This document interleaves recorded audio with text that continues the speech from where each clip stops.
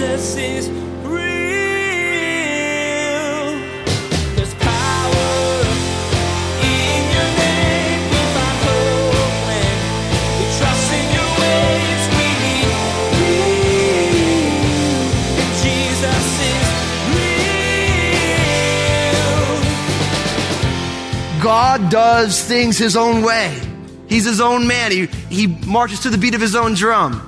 And oftentimes what God does, he wants to do that no one can take credit for it. So he's got this plan. As long as Moses keeps his hands up, we're going to win. Right as Moses drops his hands, we're going to lose. So Moses better keep his hands up. But you know what's amazing about this? There's a great lesson in this. Because the only reason they were victorious is because they did it in a community. They did it together. Today you'll find out, if you didn't already know, that God doesn't exactly do things the way most people do. He's definitely unique. Pastor Daniel will be telling you about some miraculous acts of God, including a battle between the Israelites and the Amalekites, which was fought in an unusual way. God brought about a victory, though none would have predicted it. God's doing great things still in creative and unpredictable ways. Now, here's Pastor Daniel in Exodus chapter 17 as he continues his message, Life in the Wilderness. Jesus is real. If the wood hitting the rock, Jesus going to the cross, brings forth the Holy Spirit, the next time he didn't say, hit the rock with the wood. He said, just speak to the rock. Why? Because after Jesus has been crucified and resurrected from the dead, we don't need to see Jesus crucified again to get this Holy Spirit. We just need to ask. Jesus said, if you being evil know how to give good gifts to your children, how much more will your Father give the Holy Spirit to who? To those who ask him. Because of the finished work of Jesus Christ, all we need to do is ask. We are children. We don't need Jesus to be crucified again. We don't need to do some sort of religious, spiritual calisthenics, which other religions and a whole lot of types of Christians like to make you do. In order to be really right with God, you have to do this and that, this and that. And you got to grow out. You got to keep the law, and you got to cover your head when you pray. Everybody has all these things. Listen, no. Jesus finished the work. All we have to do is ask. That's the grace of God. That's the gospel. Now, don't get me wrong. We could like and enjoy certain ways people do things, but we always have to realize that the gospel is so valuable because you don't need to do anything else. The whole gospel says that we can't do it, and God did it for us. So whether you like to worship on Saturday or Sunday, or whether you think this thing is important and this thing is important, all that's really important is the finished work of Jesus Christ. That's the gospel. And the Apostle Paul got in a lot of trouble for that gospel. And there's all sorts of people who want to do the gospel. It's the gospel plus this thing. The gospel plus this thing. It's the gospel plus this hobby horse that I'm on, or this very specific kind of strange doctrine that I pulled out from somewhere. And then you're like, just read Galatians. Just read the Gospels. Jesus didn't say it's finished as long as you do X, Y, and Z. He said it's finished. Period. And I love that about the gospel. And we do all sorts of things, not to get saved, but because we're saved. We serve the world, not so that we can try and win God over. We're already won over because of the finished work of Jesus. And we serve the world because that's what Jesus did. And we just want to be like our Lord.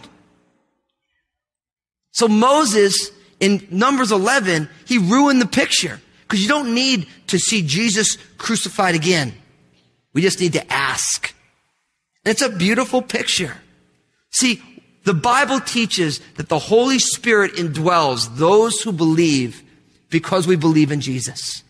That's what the gospel teaches.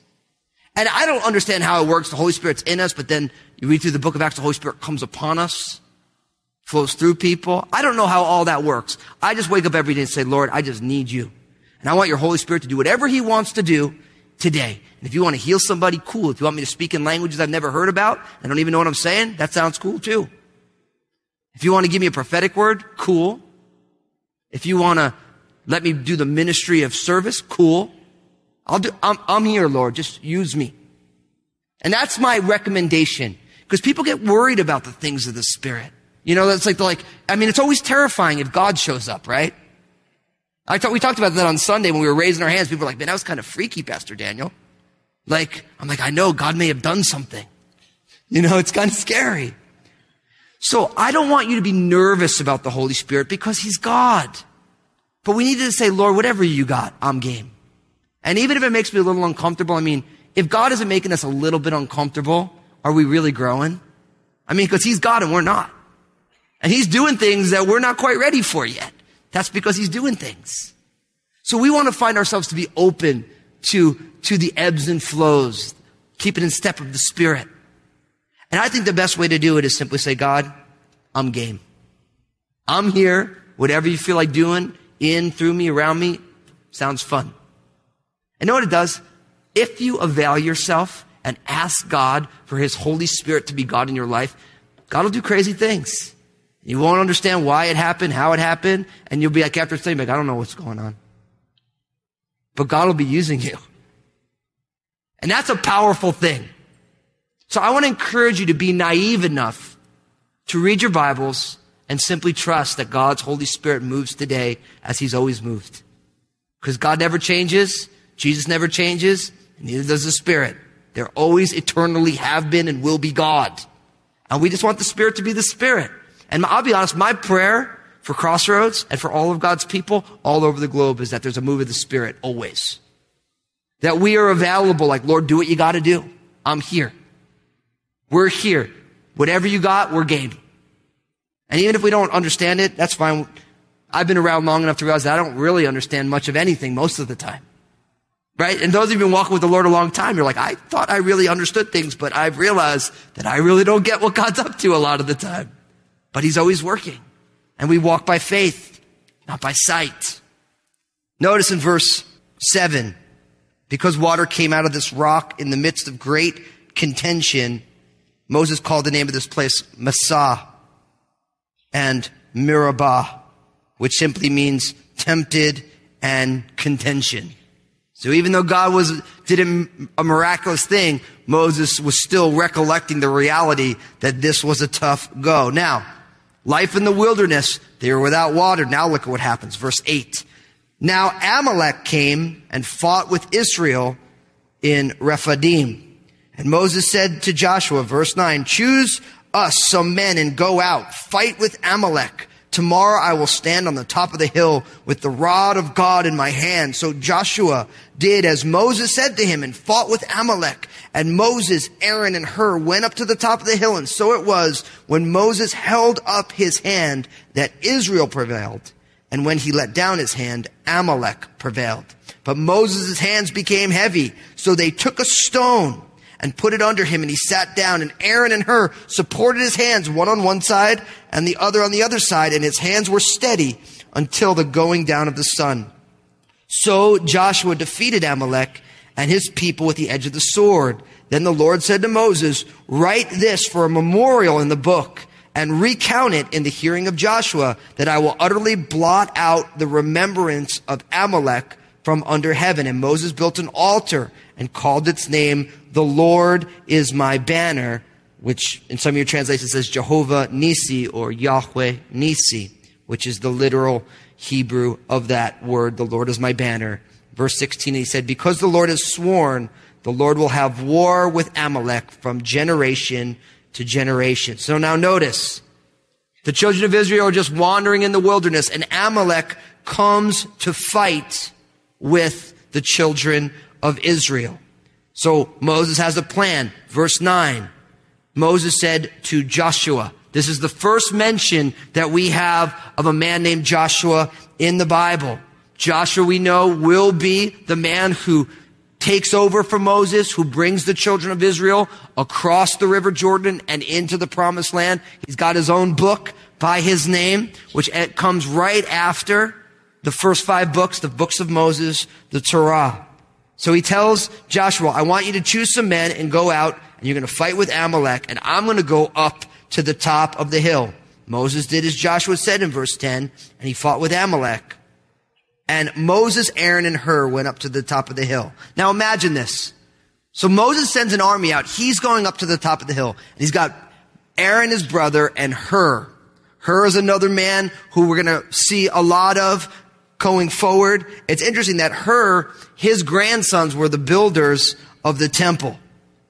We're going to find that his grandson, Bezalel, is going to be one of the artisans who builds the temple. So it's interesting that you have Moses, who's the receiver of the law. You have Aaron, who's of the priests and the Levites. And then you have Hur, who's part of the building of the temple, and Joshua, all together in fighting the enemies of the people of God. Now it's interesting. As long as Moses had his hand raised with the rod in its hand, the children of Israel prevailed. Right as his hand started falling, the children of Israel were losing to the Amalekites. And so what happened? Moses didn't go up alone. He went up with Aaron and Hur had Moses sit down. So he sat down, and each guy held up Moses' arms so he can keep his hands raised.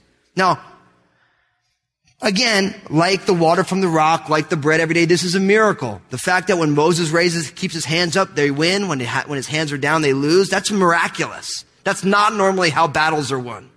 And it's interesting when you look at the battles in the Bible, how often battles are won in really weird ways. Like when we get to the book of Joshua, when it's time to defeat Jericho. Can you imagine Joshua going back to the generals? Like, okay, there's a great walled city. I got a plan. God gave me a plan. Okay, well, what's the plan? We're going to walk around the walls of the temple every day for 7 days. Like, okay.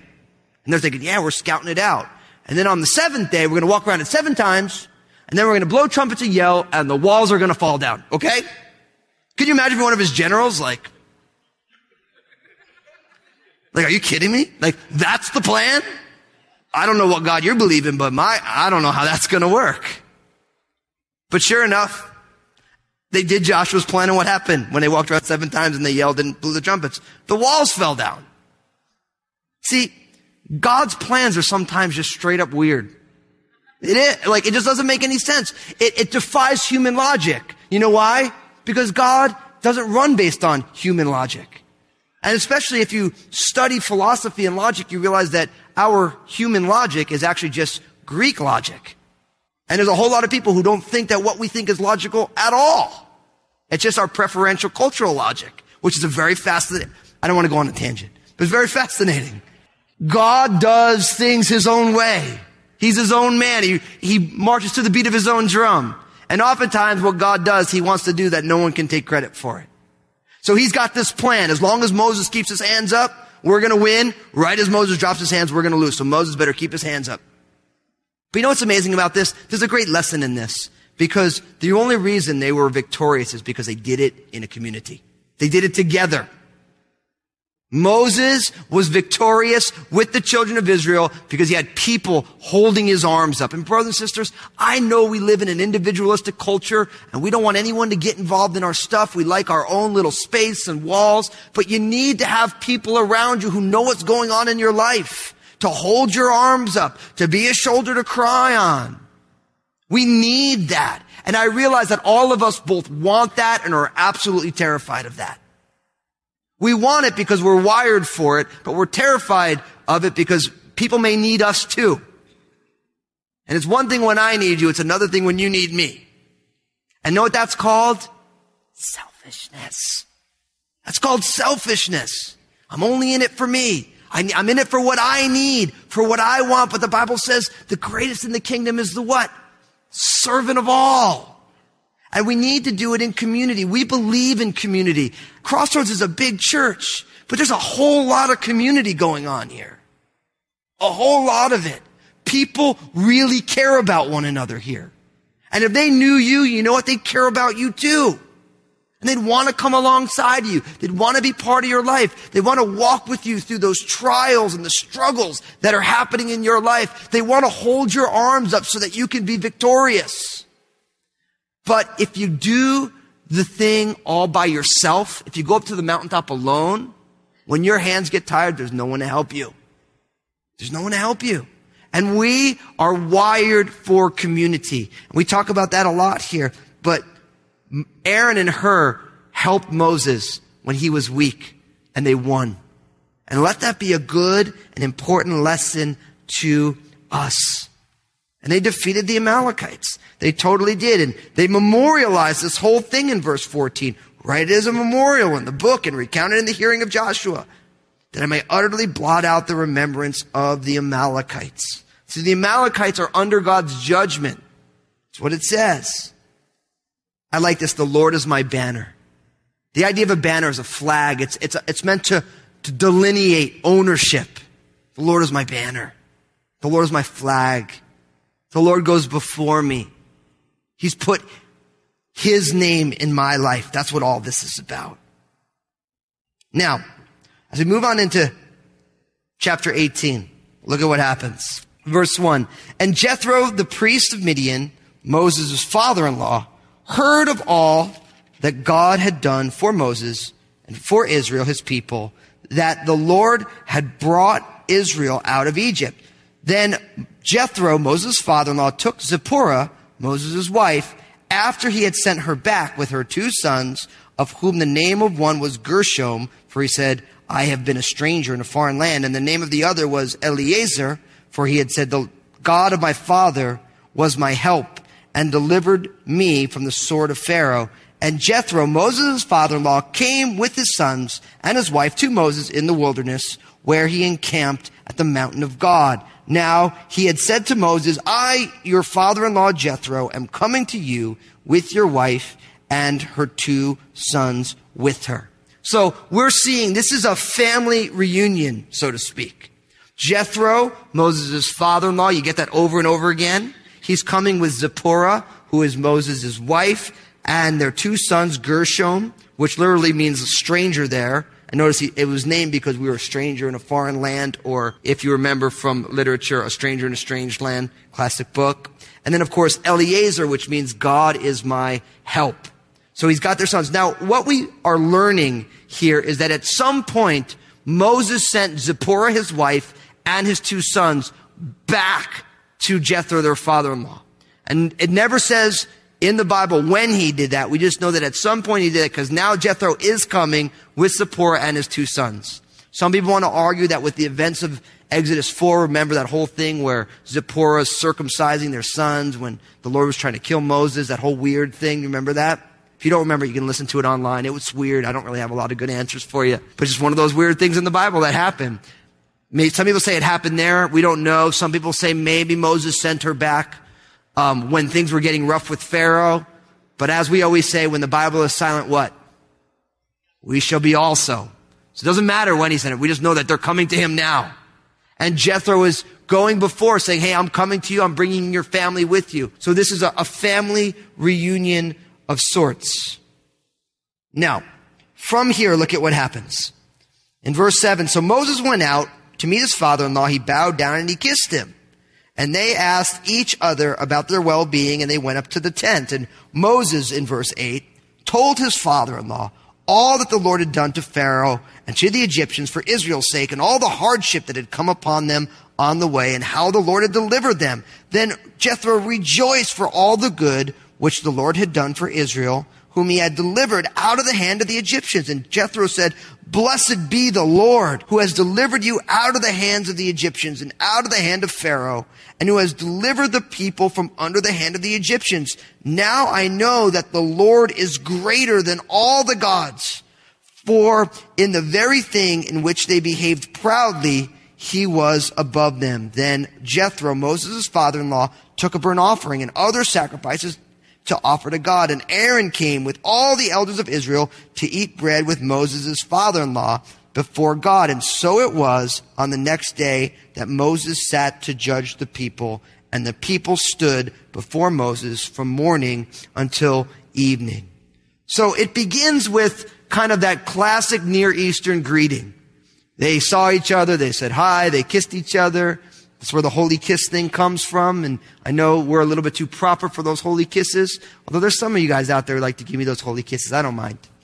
But that was the normal greeting. Like if you're in Europe, when I went to Italy, it was great. I felt very at home. Everyone kisses you on each cheek. And I'm like, hey, this is kind of fun. You know? So that was just the way they greet each other. They said hello. They exchanged pleasantries. They found out what was going on in each other's lives. And then they get to the real business, because Moses begins to share with his father-in-law the testimony of what God has done. Now, we find that by this time this is over, Jethro is either completely converted, because he says, I know now that the Lord is greater than every other God, or he had believed in a lot of gods, and he realizes now that Yahweh is the strongest. We don't really know the details of Jethro's spiritual life. We know he was a priest of Midian. But something happens after Moses shares the testimony. Now, I want to encourage you. If you want to talk with people about Jesus, you can always just say, this is what God is doing in my life. That's a great way to share with people. And the reason people say it's a great way, and I agree with it, is that no one can really dispute what God is doing in your life. They really can't say, well, that's not really happening, because it's your life. So one of the easiest ways to talk about Jesus and what God is doing is when people say, how you doing? I always do it this way. I'm like, you really want to know? And they're like, yeah. I'm like, are you sure? Like, yeah. Now, why do I do it? I do that for two reasons. One, because they think something really juicy is going to come, and that makes them excited to hear it. And normally there is some good juicy stuff. And two, I tell them that because then when I tell them about what God is doing in my life, if they get upset with me, I say, well, you wanted to know. So for me, it's a net win on either side, you know, but I do that because it's like, you sure you want to know what's God? And then I tell them like, look, this is what God's doing in my life. And normally it has something to do with, I'm having a blast because God is totally radical. And he's blowing my mind. He's growing me in my marriage. And I'm a part of this great church and we're all just growing. And it's totally cool. And people are coming to know Jesus. And people's lives are being changed. And we're walking through tragedies together. But we're doing it as a family. And we're holding each other up. And we're weeping together. And we're laughing together. And God's just doing this great stuff. And you know what? No one can say, no, he's not. Because I'm like, well, if you don't believe me, just come check it out. See that? Now you get to invite them to church. See, like, it's wins all around, you know? So, but Moses shares all this great stuff, and Jethro's like, yeah, man, that Yahweh, he's got it going on. I know he's greater than every other God. Whatever gods I've been worshiping, your God's got it going on. And so what does he do? He starts offering sacrifices. He starts worshiping Yahweh. And Aaron and all the elders come to hang out with Moses' father-in-law. And again, this is a very patriarchal culture, so Moses' father-in-law, just by nature of his position, was to be respected. And after all this is done, we get the lead-in verse 13 that Moses sat down to judge the people, and the people stood before Moses from morning until evening. Now, so Moses is sitting in the judge's seat. You ever, when a verdict is being rendered in the law of court, they say, well, the defendant what? Please rise, but the judge stays what? Seated. Inadvertent Bible testimony right there in a court of law. Maybe not so inadvertent, but the idea is people stand before the judge. Jesus is real. The people of Israel continued their journey toward the land God was giving them, but it wasn't without incident. Today they encountered an enemy, the Amalekites. However, Pastor Daniel reminded you that God wasn't surprised. He had a plan, and though it didn't look like a normal battle, the Israelites came out victorious. God brought these people together to support Moses and to support each other in the battle against evil. If you've enjoyed Pastor Daniel's teaching today on Jesus is Real Radio, we'd like to invite you to join us at Crossroads Community Church for our Sunday services at 8 a.m., 10 a.m., or 12 p.m. If you can't come in person, you can still be part of our vital congregation by tuning in to our live stream. Find out more at crossroadschurch.net. That's crossroadschurch.net. Hi friends, Pastor Daniel here. I'd love for you to be part of the Crossroads Community Church family, but I understand some of our listeners can't make it to the actual church building. If that's you, come join us online. We live stream our Sunday morning services at crossroadschurch.net, so grab a cup of coffee and join us wherever you are for our time of worship and teaching. Make sure to tune in again as Pastor Daniel encourages you to embrace the calling God has for you. You'll learn about Moses as he sits as judge for the people, and how he couldn't do it alone. God would call others to fill a need and help their leader. God's calling you to something too. It may not be a place of leadership, but it is useful to the kingdom of God. He'll equip you with what you need to succeed too. There's more to come from Pastor Daniel's series Sinai. Please glance at the clock right now and make plans to join us again for another edition of Jesus is Real Radio.